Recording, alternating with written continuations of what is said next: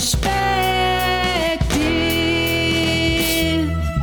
stories of success, avoid struggles they've met.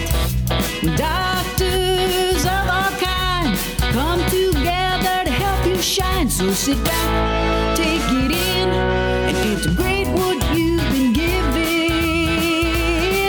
on a doctorperspective.net. Minisode 70 coming at you from Germany. Month 13 of the 2-week lockdown. It's kind of fitting for this episode. It's called How Adversity Leads to Winning. It's from Donald Miller and the Business Made Simple books and classes.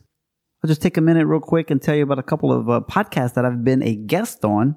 If you want to hear more about CVs and one-sheets, I was on Dr. Kevin Christie's and Dr. Ed Osborne's podcast. So you can go to doctorsperspective.net/DRED or Modern Cairo, and you can hear more about that. They have different perspectives on things, of course.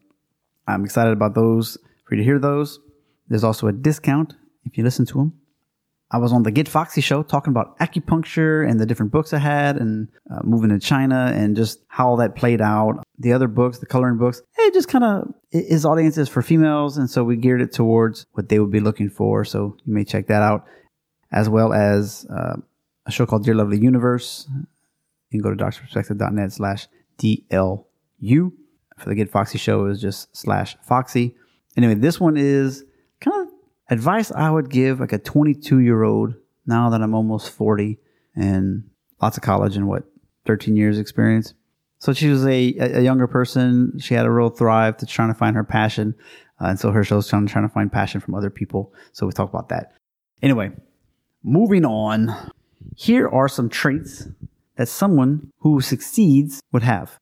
Let's jump in. You can get his book if you want to learn more about it. Like I always tell you, this is a synopsis. A growth mindset. Always reading, always learning things about business, self-development. It could be about politics, religion, better ways to view the world, listening to podcasts about social media marketing, biographies from other people, just always trying to grow your mindset to expand and to grow. Okay. Accept challenges. Ooh, a lot of people do not like this. They hit a roadblock or two and they give up. They think we're all going to have a podcast that comes out and just get thousands and hundreds of thousands of downloads in the first month, the first year, or you don't realize just how much effort it took for that popular author to become who they are. So much perseverance. Nobody's reading your blog. And then finally something happens. You make a connection and then you explode or whatever. But there's always a challenge. That's just some of them. Maybe you're in college and all of a sudden you have a kid or you're going through a divorce or something. My goodness, that's a challenge to finish a doctorate school. So which leads into persisting through obstacles. Those are definitely obstacles. Maybe you put some bad marketing. You spent $10,000 or $15,000 on some marketing with the hopes that it would return the value, but you didn't even break even. That's a tough lesson to learn. I learned that one. You see effort as a path to mastery. So sometimes we put an effort and it doesn't work, and then you fail. You launch a product, you create something, and nobody wants it. Now, somebody would say, hey, you should probably tested that with the landing page to see if anybody would get on a wait list. But we don't all go that route first. We have to live and learn. Again, something that we can learn. And I hope that listening to this podcast, even though these mini-sodes are short, whatnot, I hope that you understand that it's not me saying these things. I'm getting this from other professionals and experts. So hopefully you just cut you some time, listen to my show. If you really want more, you can listen to theirs. So hopefully that helps. Learn from criticism. Oof. Boy, that one's tough.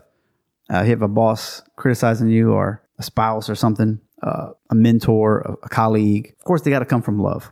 Who's giving you the criticism? Is it just some keyboard warrior on Twitter? Who cares?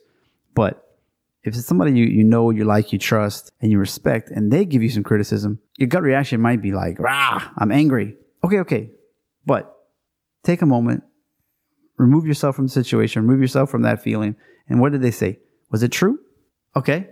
Was there a little bit of truth? And then maybe we can work on that. Use that as a wide awakening. And so that you can do more. Like if your spouse tells you, hey, you spend way too much time at work. You never see the kids. You don't put them to bed. All those types of things. That hurts to hear.